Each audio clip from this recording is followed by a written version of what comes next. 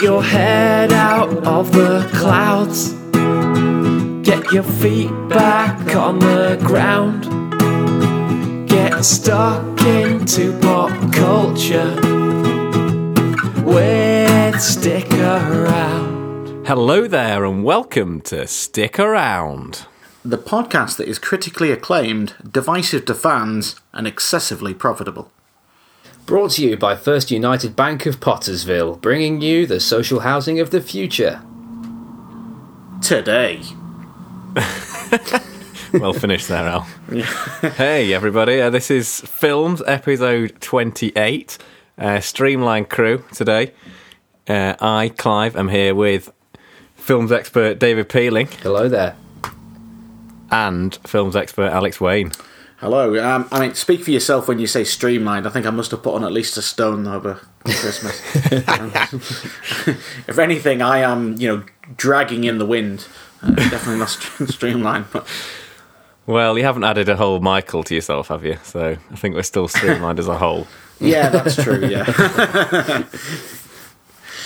We're here. This is kind of a sort of Christmas special, although it's after Christmas and before New Year, so Merry Christmas, Happy New Year, all that stuff. Happy We're going to Hanukkah. mainly be talking about Star Wars, but we've also got some other goodies in the bag. So yeah, have we been watching much except for Star Wars, people? Or... I've watched a couple of films, but it wasn't that long ago that we recorded the last films show, so I haven't had a big backlog, but got a couple I'm going to talk about. Cool. Dave? Yeah, same. I've not been since the last films podcast, apart from to see Star Wars. Fair play. Have we watched many films over Christmas? I watched The Nightmare Before Christmas for the first time in about 10 years. I enjoyed it. It was good. I did not remember any of it, funnily enough. Yeah, it was good. I've watched Die Hard, as I do every year. Yeah, I thought you might have done. I've also watched It's a Wonderful Life, which I think I'm going to start doing as a tradition. And I also watched Muppet Christmas Carol, which is 3 classics, if you ask me. I should watch Muppets Christmas Carol. I don't know if I've seen that one. I feel like I've only seen the pirate one. I saw the last 20 minutes of How to Train Your Dragons 2. That's as Christmassy as it gets. Well, that's my... Yeah, I've done it every year. Just the last 20 minutes every year for the last 15 years. Well, I know. Many years before it came out. It's a cracking last 20 minutes. Oh. I mean, what happens in the last 20 minutes, Dave? Enlighten me. I mean, I don't want to say the dragons win, but... But that's what happened. Yeah. Was it a mistake to train the dragons? No, quite the opposite. It was a mistake to try and attack the people who had trained their dragons. Ah, okay. All right, okay. I've seen it, but I can't remember. I remember there being some sort of huge Viking-type character who isn't his dad. Exactly. That I liked, but I can't remember it. But yeah, so Star Wars. Who wants to do like I think I'm the wrong man to do the professional intro bit. Professional isn't my middle name, unlike Alex Wade, whose middle name is Professional. Would you like to do the bit, starring, blah, blah? Yeah, sure. Okay, let's go for it. Okay. We're going to talk about, as mentioned, Star Wars The Last Jedi, the latest in the Star Wars franchise, Episode 8 to be precise. You've already smashed it, well done. Yeah, directed by Rian Johnson, probably best known for Looper or Brick. Starring the usual cast, Mark Hamill, Carrie Fisher, Adam Driver, Daisy Ridley, John Boyega, Oscar Isaac, Andy Serkis, Donald Gleeson, Anthony Daniels, Gwendolyn Christie. Stop me at any point. New people, Kelly Tran, Laura Dern, Benicio del Toro. It's a huge cast, all of whom are walking away with oodles of cash, I'm sure. The sequel to The Force Awakens from 2015 picks off pretty much exactly where it left off, with the main protagonist Rey finally meeting Luke Skywalker, and the Resistance on the run from I nearly said the Empire there, but the First Order. Essentially they're interchangeable, aren't they? Rebellion, Resistance, much, yeah. Empire, First Order. Who cares? Yeah. It's been divisive among fans, but as we kind of hinted at in our tagline, and it's been critically acclaimed. I'm interested to see where everyone goes on this. I went for the second time to see it the other day, and two people I went with, one person really liked it, one person hated it. So Okay. I'm interested to see where everyone goes on that. How I was thinking how to do this. We'll do our sort of overall thoughts to start with, and then we will have a spoilery thing, because I think, but the best kind of discussion on this film will involve some spoilers. So we'll obviously notify you when that's about to happen, and I'll put it in the notes as well what time you want to go back in for the end of the episode. But I think that's the best way to go about it, as I assume most people who want to see it and care will have seen it by now, because it's been out for a while. Mm-hmm. I've also just saw it the second time, Al, and the first time I enjoyed it, but I wasn't that into it, and I sort of agreed with a lot of the criticisms. But the second time I really liked it, so I kind of did a bit of a Yui on it, and now I'm a big fan of it, which I'll.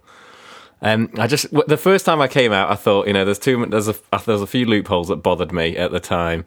I thought that some of the characters weren't done justice in some of the decisions that were made, but it weirdly, on the second time of watching it, I actually liked those kind of things sort of flipped on the head, and I actually liked that he'd done that Rian Johnson had done that when I thought about it more carefully. I don't know. It's weird, and I'll get into it more when we go into spoilers, but I now really like the film, and I think a lot of the problem that I thought it had was just because of the fact it's in the middle of this trilogy. And if I, for example, took Empire Strikes Back, which I think is a great film, and didn't have Return of the Jedi at the end, you'd be like, what the fuck is this? Because it doesn't end in any sort of brilliant way unless you've watched Return of the Jedi after it. So I think it suffers a bit from that. And apparently Empire Strikes Back wasn't particularly well received when it came out. I didn't realise that at the time, but that's what I've heard since.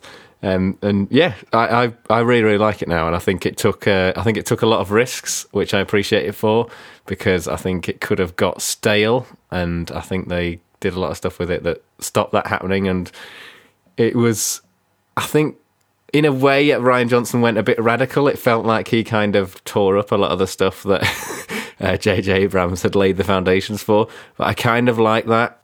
On second viewing, I kind of liked that he was a bit like, yeah, this is kind of the same as it was before, I'm going to change this up. And I don't know, I think he mixed a lot of things up without getting into too many details. But so, yeah, overall, now I really like it, which I'll get into more when we go into the spoiler section. But that's my overall thoughts. Al, where do you lie on the spectrum? Pretty much identical to your opinion, actually. Although I didn't have as many reservations when I came out the first time. I felt that my initial thoughts were it had a strong start, a baggy middle, but the last third was exceptional. I thought it did take some risks. And one thing that really, really enthused me, which seems to have been a problem for a lot of people, is I love the fact that it didn't try too hard to tie up every loose end. I'm sick of films giving me a backstory that's totally complex for every single character. I'm sick of films trying to universe build too much, when you've already got a huge universe. I think a good example of that would be like the Alien films, so Alien Covenant especially, and Prometheus, pretty much showing the strings too much. I mean, the Star Wars prequels prove that we didn't really need to know how we got there. It's enough to have heard about how we got there rather than seeing it. Which is one of the reasons, sorry to bring this in, Clive, but in Game of Thrones, some people have suggested with some of the prequel series they're intending to show the events that led up to Game of Thrones, and I really don't want to see that because it works really well just hearing the stories rather than seeing it, because I think it's bound to disappoint when you've already got an idea of how it went in your head and then you see it later. I thought the performances were really good, actually. I thought Mark Hamill especially was good, and I did wonder whether if he knew how to act anymore, because he hasn't really done a huge amount since then. I thought he was great. Yeah, I know he's done voice acting as most famously as the Joker, but I thought he was good. I thought Adam Driver was the standout, though. I thought nobody does petulance, kind of a raw mix of kind of hatred and absolute vulnerability, the way he does. And I like the fact that he really took it seriously. I think there's a tendency with films like this for some people to ham it up or overact almost. I thought Adam Driver treated this like he was doing a Terrence Malick flick, like he was doing, Oscar worthy. And I like the commitment to the cause there. I thought Daisy Ridley was solid in the role, and I liked the plotting. I thought it made a lot of sense. So there was a few missteps I thought that I will go over later on. And, sure. They bothered me less second time, but I still think there was one or two things that probably could have improved for them. I still think the middle is baggy, and but I had a lot of fun with it, and I thought the end was particularly satisfying. Dave, what did you think? I think that my opinion isn't that much different from you guys. So I've seen the film twice now as well. I Cool. I saw it the first time, and I think I enjoyed it, and I'm glad I saw it. But I came out more.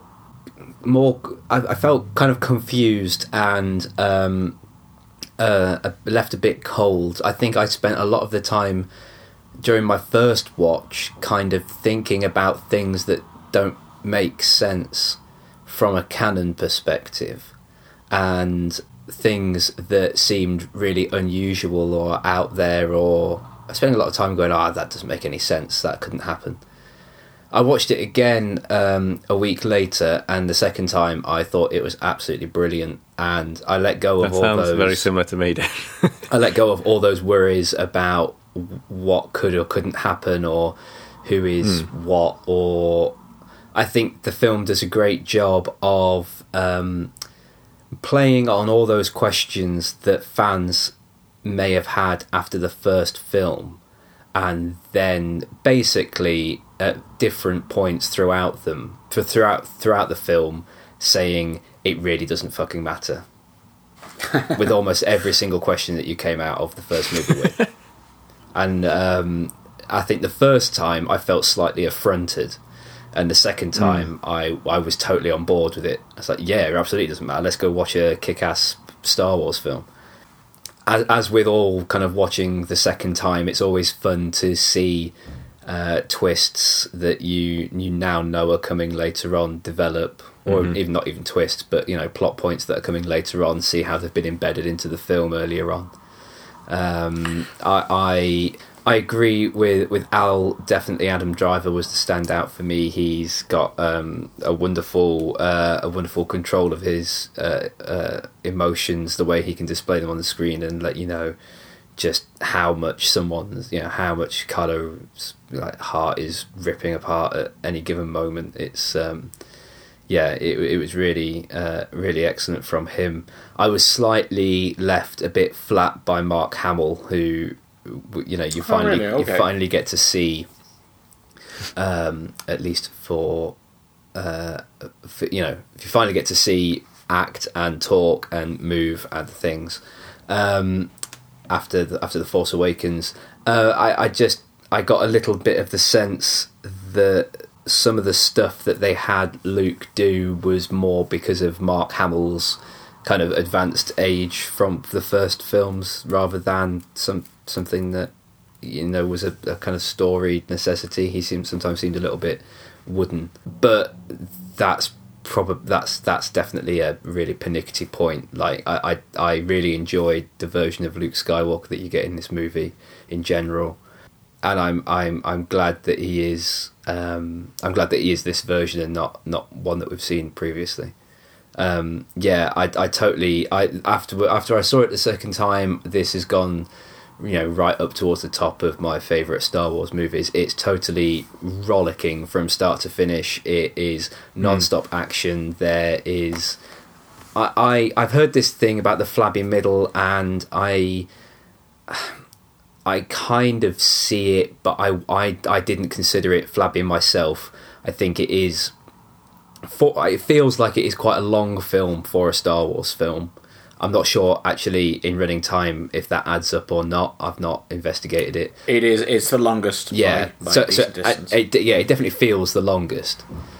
But the director inherited a cast of 27 main characters, and considering what he'd been given by Abrams at the end of the first one, he does a pretty good job with all of them. And I really enjoyed the way the stories worked, overlapped. I thought it was really well done, and I really loved the several endings. Really, yeah, I really enjoyed it. I think what I find interesting is that when I've talked to some people who didn't really like it, I've heard exact contrary points. Like some people have complained that it's not like Star Wars enough. Mm-hmm. Other people have said, "Oh, it tries too hard to branch out." I think some people. In fact, I think I've heard the same contrary arguments from the same person, and I just didn't know what to say to them. I think.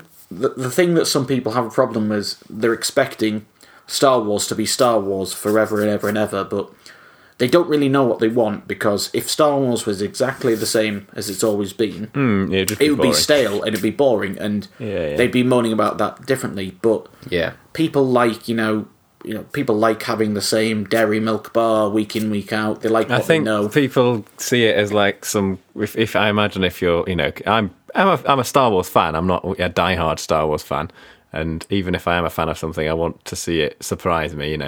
Whereas I think some people see it more as like almost a comfort thing, and it's like if it does something that shocks them a bit, they're a bit like, I don't really like that. They would rather see it go the way they want it to go, which I don't think is the point of media. I don't know. I just think. I really like on second viewing, and I think Dave summed it up much better than I did. I think I felt subconsciously a bit affronted, like you, Dave, on the first viewing. But actually, on second viewing, I was like, the things that affronted me, I was like, actually, I'm really glad he did that, because I think that was the right way to go. I think if I'd liked it on the first viewing, probably on the second viewing, I'd have been like, actually, this is a bit boring, and he's just done the same stuff as before. Yeah. Because I think because you haven't seen it for so long, that wouldn't bother you so much on the first viewing. But on the second viewing, you're like, oh, actually, this is quite different. And he's taken a bit of a turn here, and I really appreciate him for that. Whereas the first time I watched it, because I hadn't watched Star Wars in ages, since, Rogue One, which is obviously not the mainline series, it probably affronted me a bit, like you say. But I really like it now, and I think he made lots of good decisions. And I think I've read sort of arguments on both sides, but I just think that it would have. I think what most people wanted, the people who are complaining, would have just been like, "Oh, let's just make the first trilogy again," and it's like, what's the point? Yeah, absolutely. I think one thing that is often forgotten is that there are an awful lot of people who really like the first trilogy, the prequel trilogy. Mm-hmm. That there were a bunch of films that were very different from the original three. There were a bunch of films that focused. Yeah, there's the whole. George Lucas goes nuts on the CG stuff, but it also goes really into detail on the history of the Jedi, lore, the way it, all the detail, all the backstory, and there are people who really loved those films for that, and I enjoyed those films more than I think a lot of people did, partly because of that type of stuff. I found that quite interesting at the time, and I enjoyed those movies for that. They're not better than the original trilogy by any means, but they kind of cater to a different audience, and I think you've got an audience that have grown to actually appreciate those films more since their release, than coming to this film, which goes, no, forget about it all. Not essentially forget about everything you've ever heard in a Star Wars film before now. Here's an adventure film set in space with some people that you've heard of, but that's about your lot. See, I didn't like the prequels for the same reason that you. Sounds like you enjoyed them. I didn't like the fact that it told me too much about the backstory. I mean, on paper, I would have. I loved the sound of them, and potentially maybe they could have worked better, in my opinion. But I think, to me, it was enough hearing about. I think people always forget. That salvo from Princess Leia when she's being projected out of R2-D2, and she says, "You served my father well in the Clone Wars." I think I forgot that was part of it, and then you see the Clone Wars in the films. And I think I don't think I needed to see the Clone Wars, for instance.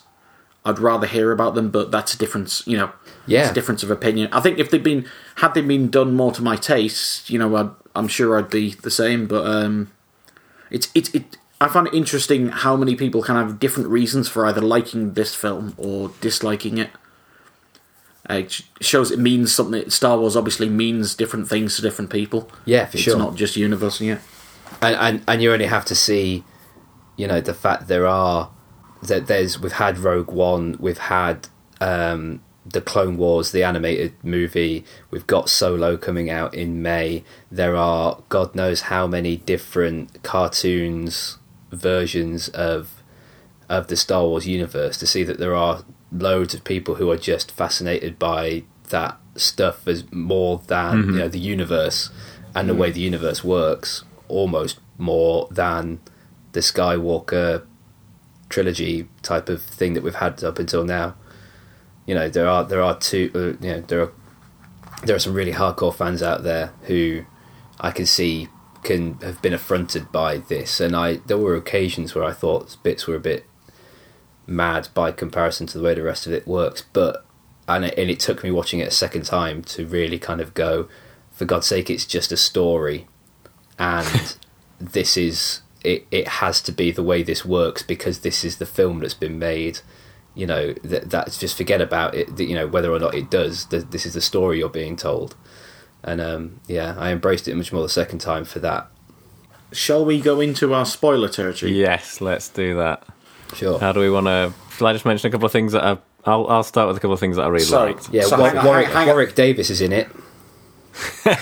Hang on, I feel like we should do some kind of klaxon and kind of like Yeah. Okay. Clive, do you have a klaxon there, or can you edit one in? I can make a noise. Spoilers.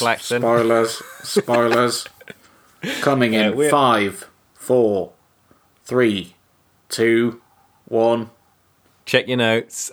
Skip forward to that time if you don't want to be spoiled on anything. We are about to go balls deep into spoilers. I'll just mention a couple of things that I really liked. So first, I really like the fact this is something I noticed on second viewing. I really like the fact that Poe and Finn's sort of, something that I didn't like. The first viewing, I didn't really like that whole side bit. I thought it was a bit too much going on, and I didn't think it needed it. But on second viewing, I like the fact that they did this side mission and didn't really listen to the commander meant that a lot of people in the Resistance died. I thought that was an interesting take because I think in previous Star Wars and pretty much any other film, the renegades who sort of break the rules always end up saving the day.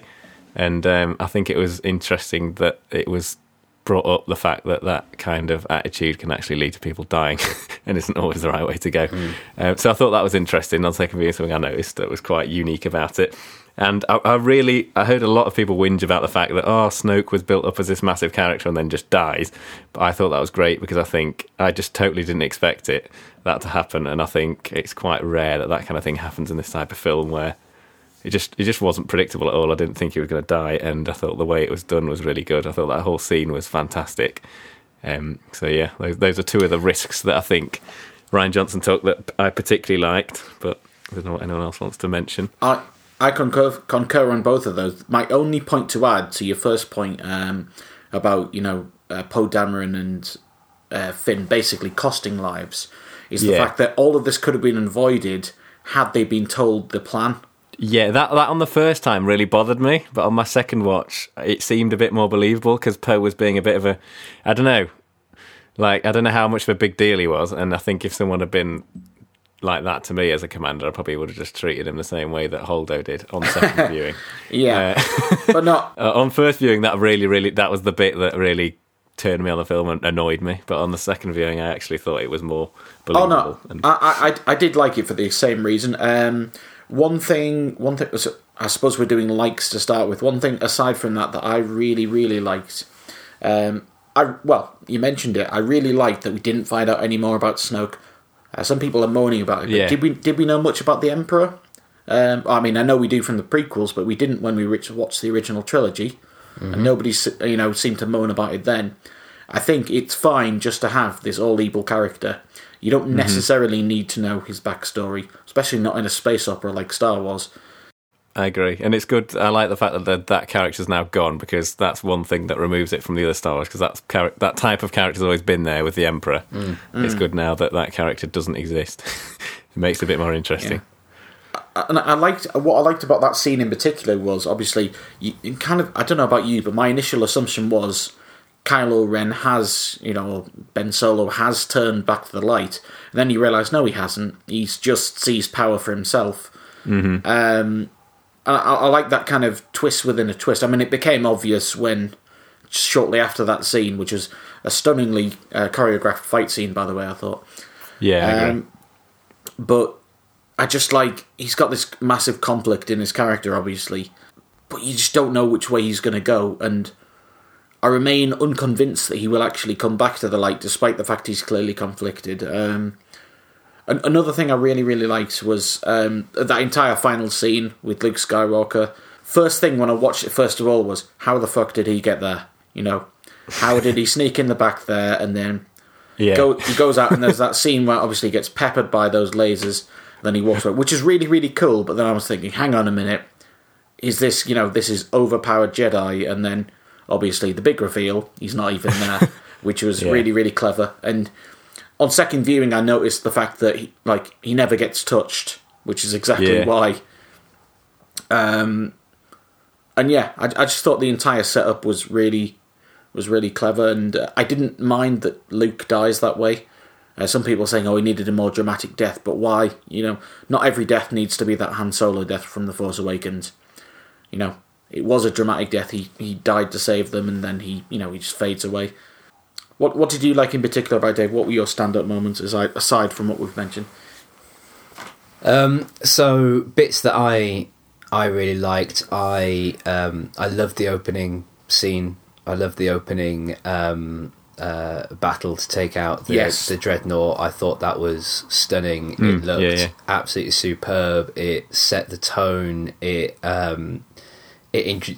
showed, not just. There were pose actions, but it was the sacrifice of the many, to bring down that ship, and how ultimately maybe it wasn't actually for the benefit of the resistance in the end, but it looked absolutely stunning. I do, there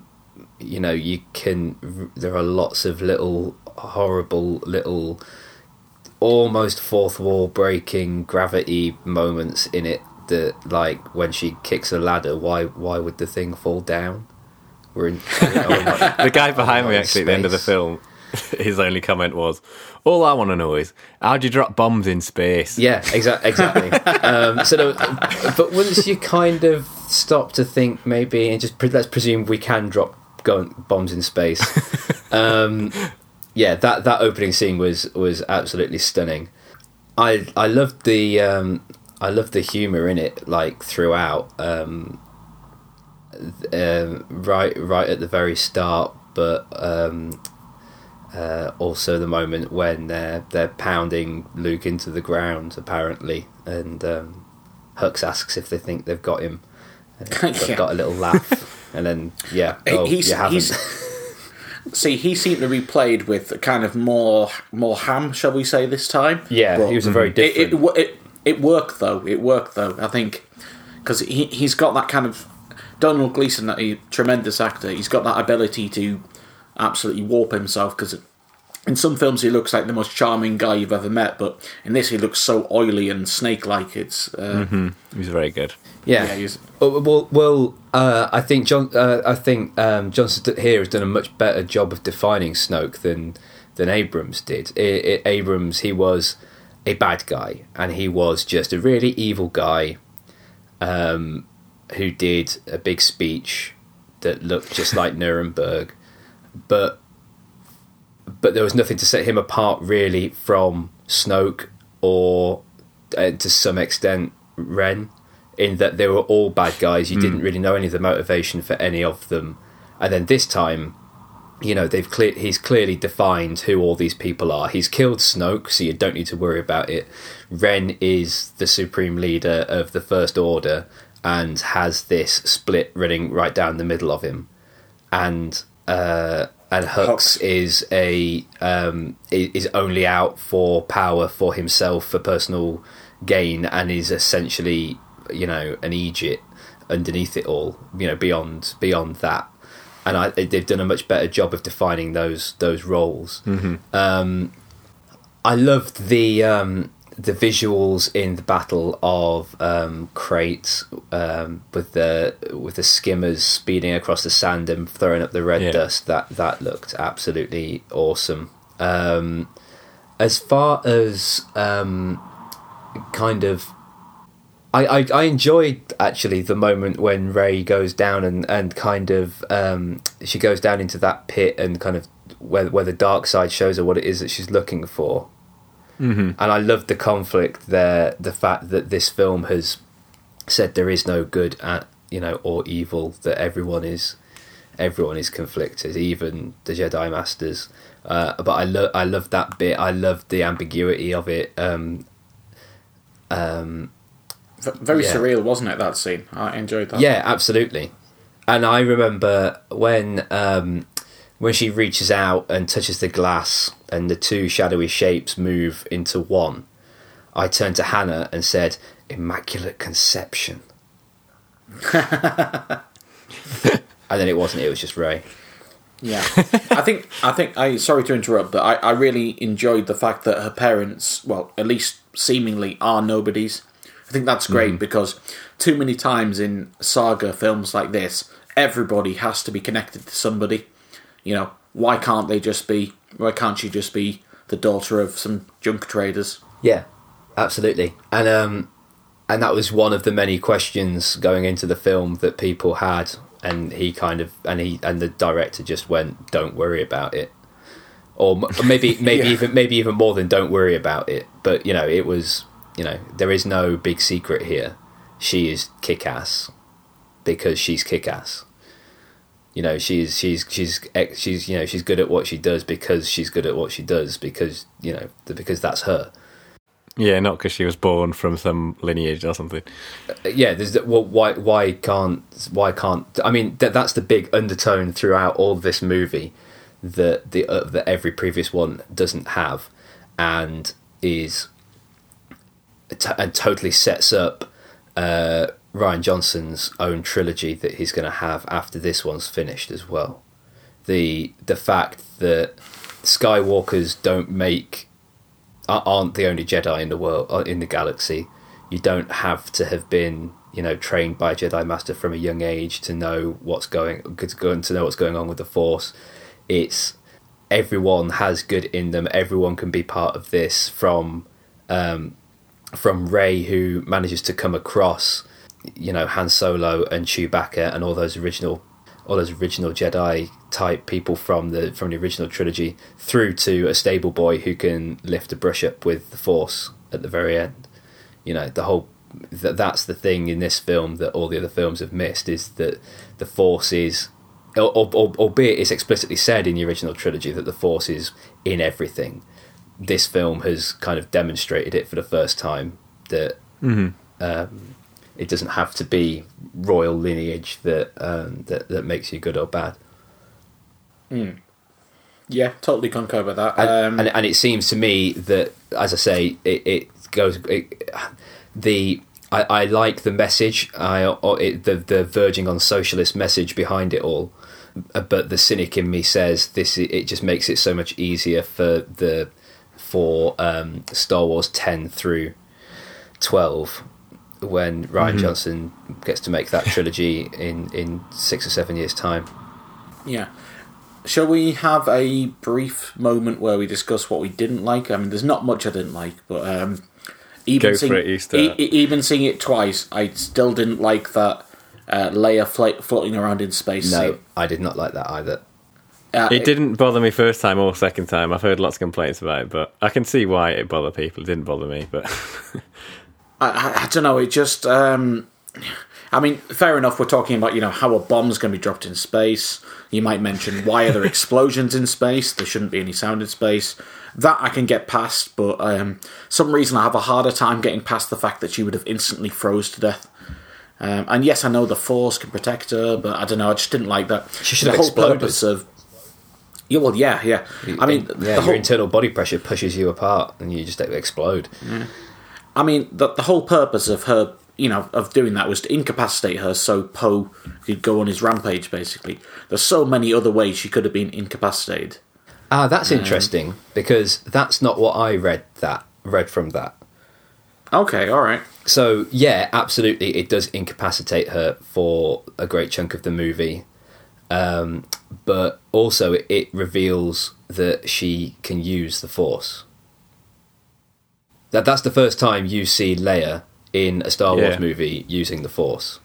Like, she has kind of had that, you know, in her mind. She can kind of know that people are suffering, or where, you know, that Luke is happy or sad type of thing. But, you know, she used the Force to drag herself back inside that ship, and that's the first time that you see that. And one of the many, you know, utterly devastating, sad things about Carrie Fisher's death is that so many points in this film was obviously setting up for her to be the main person in 9 that you're not going to get to see. You know, I think the fact that she dragged herself onto the ship is almost like the Force awakening in her almost, and it proves that she's capable of that type of thing. The first film was obviously about Han Solo, this one was about Luke Skywalker, and the third one was going to be about Leia. But but now that's what I thought. Now we're not going to get to see that. I didn't like the floating in space thing, because I found it so hard to not think of all those things that don't make sense about it from a physics point of view. And I realised that these films are about suspending belief, but fuck me, I've watched like 15 hours of people prattling about with lightsabers. Like, I can suspend reality. But that was just too much for me, that I didn't, you know, it took me out of the movie a little bit, and it made me, you know, very aware of what I was watching, and sometimes that's not a good thing in the middle of a movie like that. It has its place in some movies, but not so much in this one. Yeah. The only other... there wasn't a great deal else I didn't like. I felt that...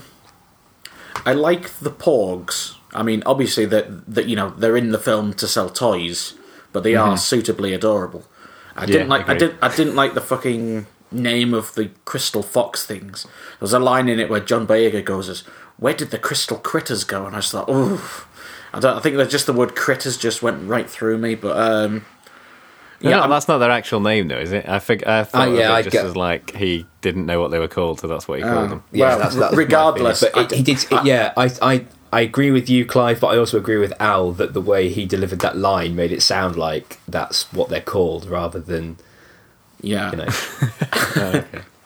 Yeah, I mean, to be fair, the person who I went to the cinema with who didn't like it at all loved the Porgs, to the point where, you know, says he's actually going to buy a Porg toy, but even though he didn't like the film. But, yeah, I mean, the cynic in me knows that they're in there just to sell toys, just like in the, you know, the first of the prequels, the pod racing was just in there to sell toys or computer games, but, you know, didn't care, really. Well, do you know what? Do you know why they had to originally put Porgs in? Not why they had to make them cute, but why they had to do it. No. Filming on that island, Skellig Michael. That island is just off the coast of the Republic of Ireland, in the middle of the Atlantic, and so they could only film in the summer. And all the stone brick buildings and things, they're part of a medieval monastery. So they could only film in the summer to avoid storms. But in the summer, that was when puffin breeding season was. So every time you went, there were millions of puffins on the island, flying around, doing all the things that those Porgs were doing. And they started originally CGing out the puffins, and then realised very quickly that it was going to be an absolutely enormous job to cut every single one out.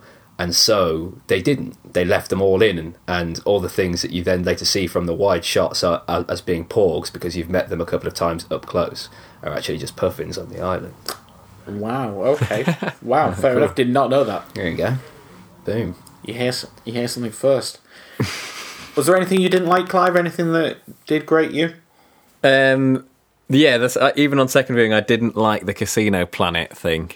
I thought that was a bit. I don't know. I just thought it was a bit like the socialist message in that was a bit ham-fisted. Yes. Yeah, a bit heavy-handed. You have the a bit heavy-handed and just didn't felt a bit out of place and didn't seem that didn't have any sort of new interesting take on the thing. I didn't think it was just like, oh, here's a really rich planet. Surprise, surprise! They're taking they're taking advantage of really poor people to make this rich thing in existence. I didn't think it was particularly interesting. So, but I didn't. The whole sort of jaunt inside story didn't bother me as much. And the first time I thought it was kind of pointless because I did think, why didn't Holdo just say? On the second time, I think that bothered me a lot less, and I think actually it was quite believable that Holdo didn't tell them because Poe was being a bit of a dick. On second viewing, I was like, yeah, if I just saw Poe as this guy who, because he hasn't at this point isn't like a massive hero or anything, I could see why she would treat him like that. I think if someone was doing that when you're a commander, you would just be a bit pissed off. The thing I didn't get about her was why did she not sacrifice herself 20 minutes earlier? Yes, that I was like, why have we just watched like 20 of these ships all be just picked off one by one? If she the moment she says to Leia, "I am going to be the one that stays back and pilot this ship." First off, are you really telling me there's not a droid in the universe that could do that job? It has to be her. Yeah. And secondly, like, she's done that because she knows she's going to die. So why? What? Mm-hmm. Has she not already kind of made that decision? What takes her so long? I mean, I realise why. It's because they have to get down to the 30 people that are going to fit on the Millennium Falcon.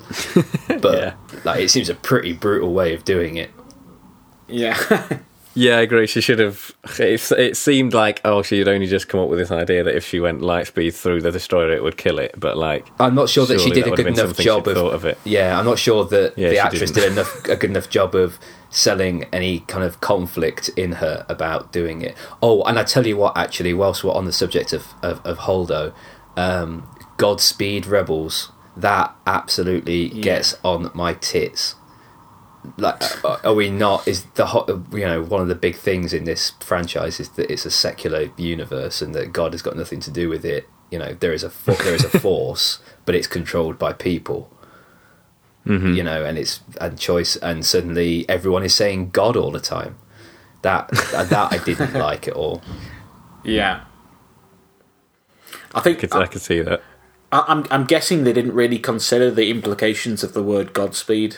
No, I think so. I'm guessing they probably just said it as it's as a term basically. Yeah, but yeah, I can see where you're coming from there. And I get that if it's just a line that one of them say, but when it kind of gets thrown back as when it becomes a throwback later on, a callback, later on, then obviously it has been thought about a great deal. If maybe not the implication of the word God, but like it has been thought about a great deal. How did no one sit up and kind of go, that's not really in keeping? I'm guessing it was my guess would be more like it was written the once someone in the US studio said, hold on, that doesn't really fit, and then someone else in the US studio said, what, do you hate God? What do you mean? You hate Jesus? You hate our veterans. It's probably how it went. You're burning the American flag. Yeah, but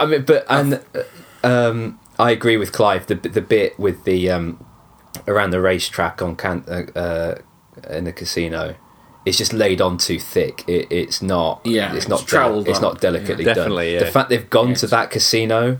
The fact they've gone to that casino that is, so reminiscent of a bit like the cantina from the original, and they've had a rollicking joyride through the town. That's all brilliant. Do that all day long, but you can cut just the bit where she leans out on the balcony and explains the story. That you could cut out, and it wouldn't feel so ham-fisted. And it doesn't do a good enough job of. It doesn't do a good job of kind of explaining. Finn loves it. But loves it for 22 seconds until she's explained it to him, and then he doesn't. There's no conflict there, There's no. He's not gone on an arc. He's missed a point, and then the point is explained to him. Like, there's no arc there. He didn't even know the place existed, and then 20 seconds later he likes it, and then 20 seconds later he doesn't like it. That's not an arc. Get rid of it. Yeah. Yeah, definitely. It could have been streamlined a bit. I think it is slightly, a few things could have been cut out. That being a prime candidate. But other than that, I didn't think that was flabby. Like I don't recognise this. I didn't notice it when I was watching it that it was flabby. I think the only reason that it felt like I'd been in the cinema a long time. I'm not saying that's a bad thing, but I noticed it was the fact that there were essentially 3 different finales. Every time you thought the film was about to end, it didn't. There was another finale started. I think the only reason I thought it was flabby was because essentially it wasn't necessary to the plot, really. Not massively necessary. Obviously, we saw it as a failed attempt to help the resistance that ended up, like Clive said, killing a lot of people, but at times it felt like they were looking for something for Finn to do. Here is one of the main characters from the first one. We can't just have him doing nothing in this one. We've got to give him his own arc or his own story. And I thought I had a lot of fun watching it, but during the second time I was absolutely busting for the loo, and I picked 2 minutes during that sequence to go, and I didn't feel like I missed much. I think it links into the making it a bit unpredictable though as well, because it does this side thing and you're thinking at the time, oh, this has got to be a success and be one of the main parts, and then it ends up not actually doing a lot. And I think that kind of adds to the unpredictability of it, even though the first time I did think that whole thing was a bit of a waste of time. On the second time I thought, actually I like it. I like that he's put that in there, and it's like not every mission is a success kind of thing, and that doesn't mean it's pointless. It just means that's just the way things are. Well, I think there were two big points that whole sideline mission had that are going to be, you would think are going to be, I would think are going to come back in a next film. First off, there's Finn's love story now with Rose, which I like particularly because, my God, will it be a fucking cop-out if Finn and Rey get together in the final movie? Yes, I will be so fucked off if that happens. They are goddamn friends, and why can't they just be friends? And why can't the woman just be really can't just be the hero of the movie without getting off with a guy? I mean, clearly Abrams every fucking plan for them from the first film. I really feel like at no point Abrams and Johnson sat down in a room and talked this through. That. And I love it. I feel like Johnson didn't like a lot of the things Abrams was doing. I think he probably hated Force Awakens and went, fuck that, I'm going to ruin everything, and I'm going to make a mess, and I'm going to see how the fuck you're going to get out of this, Abrams. And I absolutely love it. I saw it as the second time, and I was like, brilliant. Yeah. It's like, why does Finn have a love story? Just because Abrams wanted him to get off with Rey. Why have we killed Snoke? Because fuck you, Abrams, we've killed Snoke. Why is Hux now a figure of fun? Well, fuck you, Abrams, he's not an evil guy, he's a comic relief. Every single bit of it is just fuck you, Abrams, and I really quite liked it, because I really loved The Force Awakens for doing what it needed to do, which was, after making me interested in Star Wars, however many years, 10 years, 9 years after the previous Star Wars movie, and then arguably 20 odd years since the last good Star Wars movie. And it did that by, basically bringing out the old canon, dusting it down, and jazzing it up just enough that you were interested. And then all the seemingly accidental little hooks that Abrams left in that, Johnson has then has pulled wide open and made really interesting. The fact we don't know who Rey's parents are, Rian Johnson's made it so much more interesting than what you imagine Abrams' version of this was, which was, you're going to find out that they are famous Jedi from somewhere or other. Yeah, I really, really hope he doesn't change that around and goes, surprise, actually her parents aren't nobodies, it's Yoda and Obi-Wan. Yeah, absolutely. Yeah. The reincarnation of whatever fucking Samuel L. Jackson's character was. Mace Windu. Yeah, there you go. Yeah, that's Rey. Rey is Mace Windu. Yeah, so that's the first bit, is that love story, and the fact that it hopefully puts an end to any potential for Rey and Finn getting together. It would be so good, like you say, that if it just happened that they were just really good friends, because that's like never happened. Absolutely, it needs to happen. Yeah, and not just that, but also it's not any kind of unrequited love. They both just are friends and allies, and they work together. They just happen to be a man and a woman. Exactly. Yeah, that would be that would be fantastic. The other bit was the Benicio del Toro's character. I feel like he could have a role to play in the next movie as well. So you met him. You met Benicio del Toro playing Benicio del Toro as Benicio del Toro. And there might be something to come of that in the next one. I'm not sure so much about that, but certainly the first bit. But I've forgotten now. There was a side point we were going down when I was making the first point, and I can't remember anymore.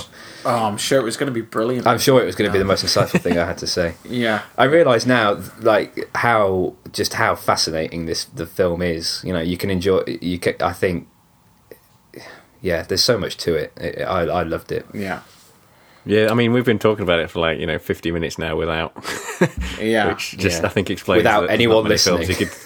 There's not many films you could do that about. And I think I agree. Like the second time, I think I did see it more as like a fuck you to Abrams, and I did really like that. I think Rian Johnson just kind of did what he wanted and didn't really care what anyone else thought.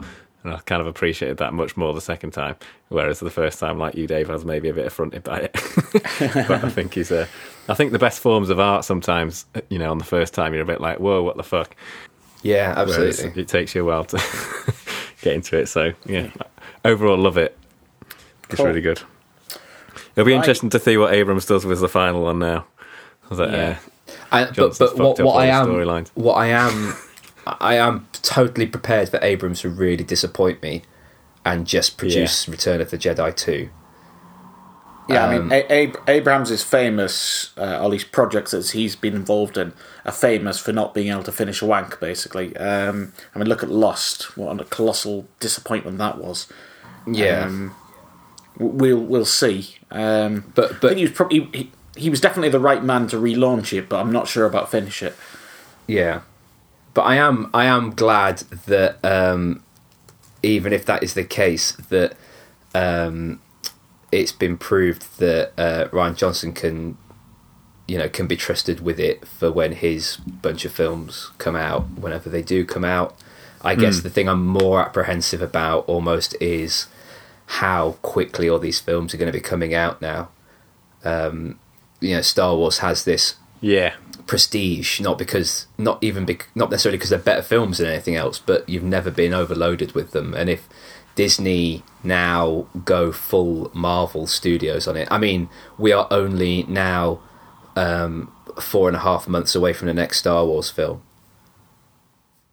Solo is coming out in May, and then I don't think we're due another one until 2019, at least, Christmas 2019. But if we get another trilogy, a couple of years after that, one a year with solo film, with standalone films dotted around, I could see there being a Snoke standalone film, for example.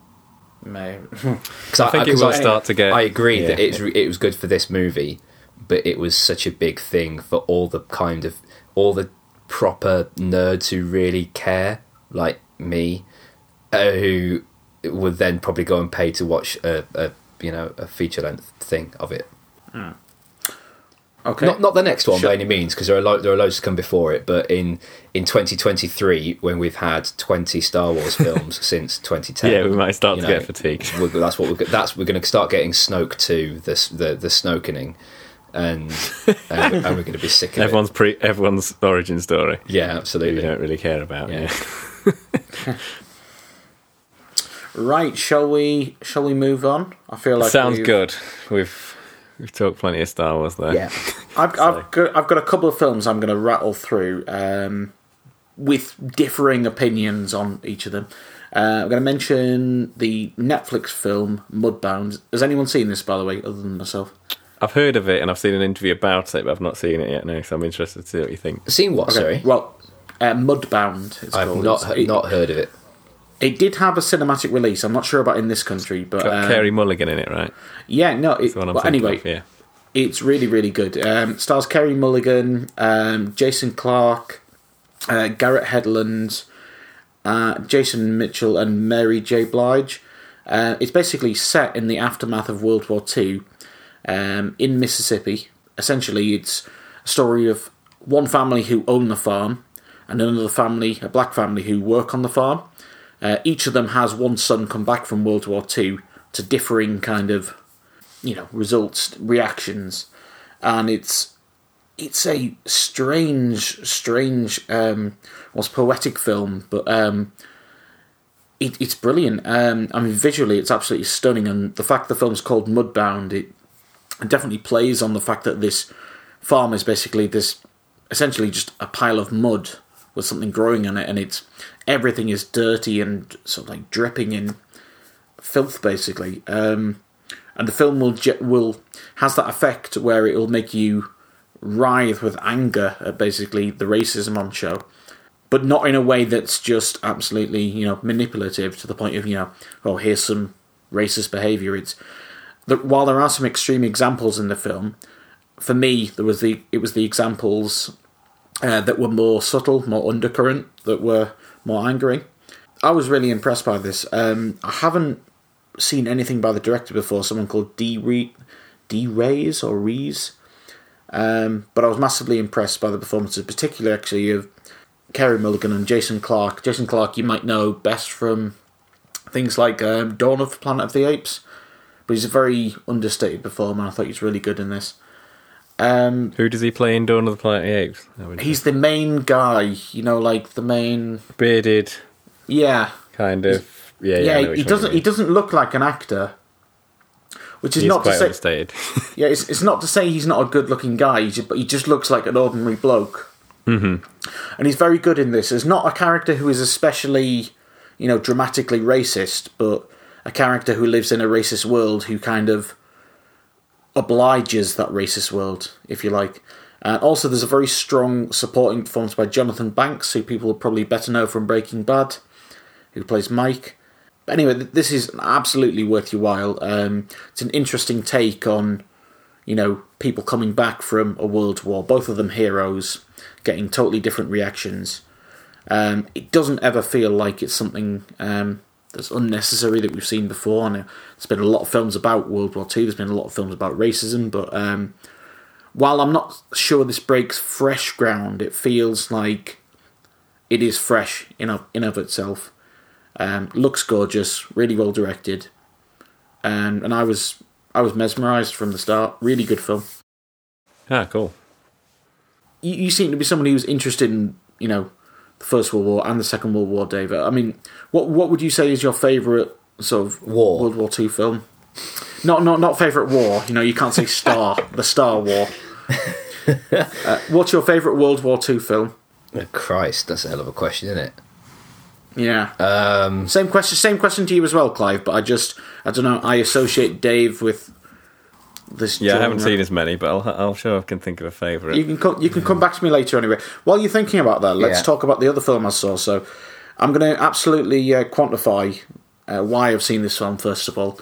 So, in my capacity at work, my team was allowed to go to the cinema on work's time to see a film, which is great.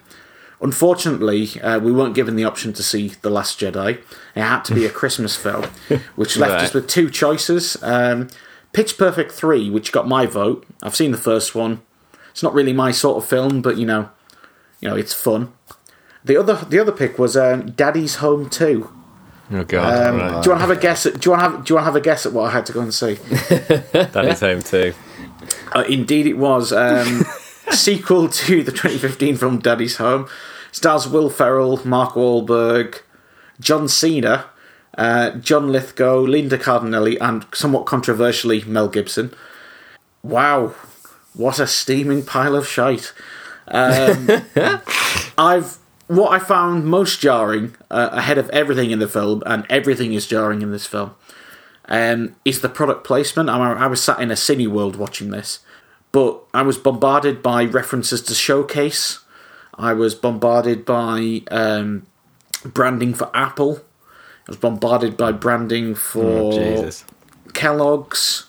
Oh God! This film must have been entirely financed by product placement.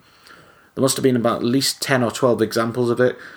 And considering the cast is pretty strong, Will Ferrell, he's made his fair share of bad films, but fair share of great films as well. Mark Wahlberg, again, mixed bag, but certainly somebody who's capable of good performances and good films. John Lithgow, Churchill, great. This film is a stinker. I mean, genuinely, everybody is awful in it. It's like Linda Cardinelli is I think quite underrated actually, generally probably better known for TV work, and she is really, really good in things like Bloodline. But it's like someone told her not to act in this. Like she was watching it and they said, no, whoa, Linda. You're giving it too much here, It's Daddy's Home too, We don't need that level of performance. This is a fatuous, commercialised mess of a film that isn't funny. It's not even funny in a, gross out kind of, trash comedy kind of way. It somehow wants to be a family comedy film. But then it also wants to be a Will Ferrell film, and it just makes a mess out of all of it. To say that John Cena is probably the best thing in this film tells you everything you need to know. And he's not good in this, by the way. He's just the best thing in it. I mean, what is John Lithgow thinking? Come on. John, you're better than this. I mean, I'm guessing he must have seen a check with, 7 figures on it. And say, yes, please. I mean, Mel Gibson is cast basically as everybody's worst idea of Mel Gibson, in what I imagine he thought of as an apologetic role almost, to satirise himself. But he doesn't come across that way. It just comes across as, Mel Gibson's an arsehole. Here he is, making a few £1 million, being an arsehole. I mean, what made it more irritating was everyone I went with seemed to enjoy it a lot more than me, including the person next to me who was laughing like a drain the entire time. And I think I turned in my seat a few times and just looked at them like, what did you find funny about that? I mean, it was... Christ knows how bad Daddy's Home 1 was, but it can't have been as bad as this. Yeah, this is comfortably the worst cinema experience of the year for me. Obviously, there's not a chance I would have seen it otherwise. But the best thing I can say about this film is it gives me context for the good films I'm watching. Sometimes, it's like if you're a sports fan who only supports the New England Patriots, Manchester United. You're only used to winning, so you can't appreciate the wins. I felt like I appreciated Star Wars The Last Jedi a lot more because I'd seen Daddy's Home too. Good. Wow. I suppose there's that to come out of it. So yeah, you've got to take the wins where you can find them sometimes. Look for the positive. Definitely. Wow. Not one that I was on the list to see anyway, but yeah, I mean, yeah, I've crossed it off. It's non-existent place in the list. Clive, wow. Have you seen anything else you want to add before we? I've seen a few other things, but I'm just going to mention one that I particularly liked, which is Maudie, which I watched. I don't know. There was a 99p rental thing on the Play Store, I think, and I got this. Maudie's it came out this year, I think, like March, April-ish in England. It's directed by Aisling Walsh, stars Sally Hawkins and Ethan Hawke. I'm a big Ethan Hawke fan. It's about the life of artist Maud Lewis, who's played by Sally Hawkins, a painter who suffers with arthritis and she's kind of seen as a parasite to her family because of the fact she can't, bring in her own money, etc., etc., and they always have to look after her and all this kind of stuff. Right at the start of the film, she answers a job ad of a guy looking for some help around the house. This man turns out to be a fish peddler. His name's Everett, and he's the guy who's played by Ethan Hawke. Initially, he's kind of hostile towards her, but as time goes on, they get on more and more. It covers a lot of things, disability, lots of sort of creative self-doubt, which is something I can sympathise with, relationships. I thought it was really great. I was really surprised because I'm not usually a fan of romance films, and when I was sitting down to watch it, I thought I wasn't going to like it. But I thought it just covered it in a very non-cheesy, non-idealistic. It was very realistic. There's lots of aspects of the relationship that are far from perfect and even bad, that I thought were covered really interestingly. And I think the film shines mainly because of the two amazing performances by Ethan Hawke and Sally Hawkins. I think Ethan Hawke's particularly good. He's just completely different to the other characters I've seen him do, which is always a sign of a great actor, and it was completely convincing. It has this kind of really minimalistic soundtrack that never yanks the tears out of your eyes, but, you know, occasionally tugs a little to help them out, I suppose, but never in a way that felt manipulative, which I really appreciated it for. It was more just like a realistic portrait of this relationship without forcing you to feel certain emotions, which I always really like in a film. It's one of those films that isn't necessarily an enjoyable watch, but I feel like it's one of the more essential films to be released this year. I really, really liked it, and I think it's one that a lot of people missed because I don't know if it came out when there was other stuff coming out, or I've certainly not heard many people talking about it, but the people I have heard talking about it praise it highly. So I'd recommend going to see it. Yeah, I thought it was really good. Check it out. Yeah, I don't think I've heard of this one. It's quite rare that I haven't heard of a film, but I suppose that shows. Ethan Hawke is usually a reliable barometer of a film's quality. I can't think of too many bad films he's in. Yeah, I've definitely never seen one. I've always liked the ones that he's in, and Boyhood is probably my favourite film, and he's obviously in that. I also like all the Before Sunset trilogy, and he was in a sci-fi one that I really liked that I've forgotten the name of. Gattaca. No, he plays like this guy who travels time, and yes, I remember. I think he might be an assassin. Yeah. I can't remember what he's called. That was really good. Yeah, but he's completely different in this. Plays more of an old man who's got a lot of issues, but he was fantastic. So, highly recommended. Cool. Okay, so before we wrap things up, Dave, have you got anything else you've seen you want to talk about? No, nothing else that I've seen. No, thank you. Okay, you're welcome. Right. So I feel like there's something we should be doing about now. You feel like on another note before we move on. Have you seen Jim and Andy, Al, the documentary about Jim Carrey? No, thingy? No, it's on my list. It's something I'm intending to watch. Properly odd. I'd recommend it. That's all I'll say. I won't go into a full review. But yeah, worth a watch. Anyway, what were you saying, Al? Oh, I was just trying to contrive a way to make a joke about time or plugs or I feel like it's been done so much to death at this point. Where is it even possible to come up with an original pun for this? I don't think it is. I think we've pretty much ruined all the jokes. So I'll just scream at the mic instead. Plug time! At StickAroundCast on Twitter, stickaroundpodcast@gmail.com on the emails. You can find us on /StickAround Patreon. Give us some money. It helps to fund website hosting costs and all that other stuff. You can find us on Facebook at /StickAroundPodcast. You can find us on any podcast app. Just type Stick Around in, subscribe. Give us 5-star or 1-star reviews on iTunes, please. They help to raise the profile. No 3s or 4s or 2s. No, none of that shite. We want to be divisive. Don't like The Last Jedi. And I feel like I've definitely missed a lot of stuff there, but my brain's gone. Yeah, it's just fried. You just I've just destroyed talked it. Last Jedi so much, it's just destroyed you. Oh, yeah, my brain's been lightsabered. Is there anything I've missed glaringly, Al? Not that I can tell. Okay, good. Dave? I think we'll be back next time with I think it's TV's turn. And I think I think we're going to be on lists now, aren't we? Which yeah, possibly we're going to have a new format for. So we might be doing a bit more of a collaborative list, which should be fun. I'm still trying to work out how to do it, but so that should be good. But yeah, I think it is technically going to be TV next, isn't it? But we'll see. First of the new year, 2018. Boom! It's got to be better than 2017. It can't be much worse, can it? So 2017 jumped the shark. The world jumped the shark. Yeah. Yeah, I mean, that's what everyone said in 1938 on it. Oh dear.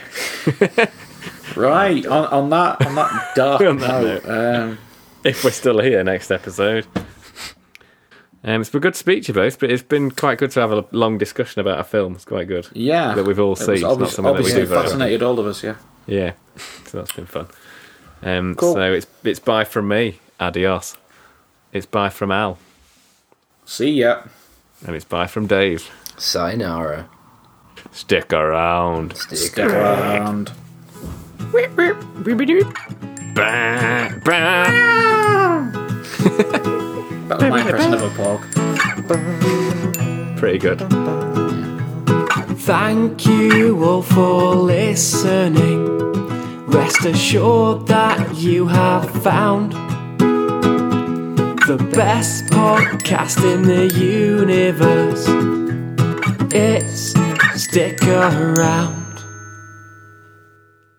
That first note in the song, I believe it was you that said it, Dave, is very just like, it does make you just sit up and go, whoa, what just happened? Oh, in Star Wars. Yeah, the first thing that comes on. Yeah, exactly. I've never really yeah. noticed it before until you mentioned it, but now every time I go and see it. It's a note that says, "Get the fuck off your phone." Yeah, and it's not really related to the following tune, is it? There's just like this, and then the tune starts playing. It's like someone's just bled. Yeah, like someone fell asleep on the trombone or whatever the fuck that is, and gets a sharp kick in the ankle when the conductor walks on step.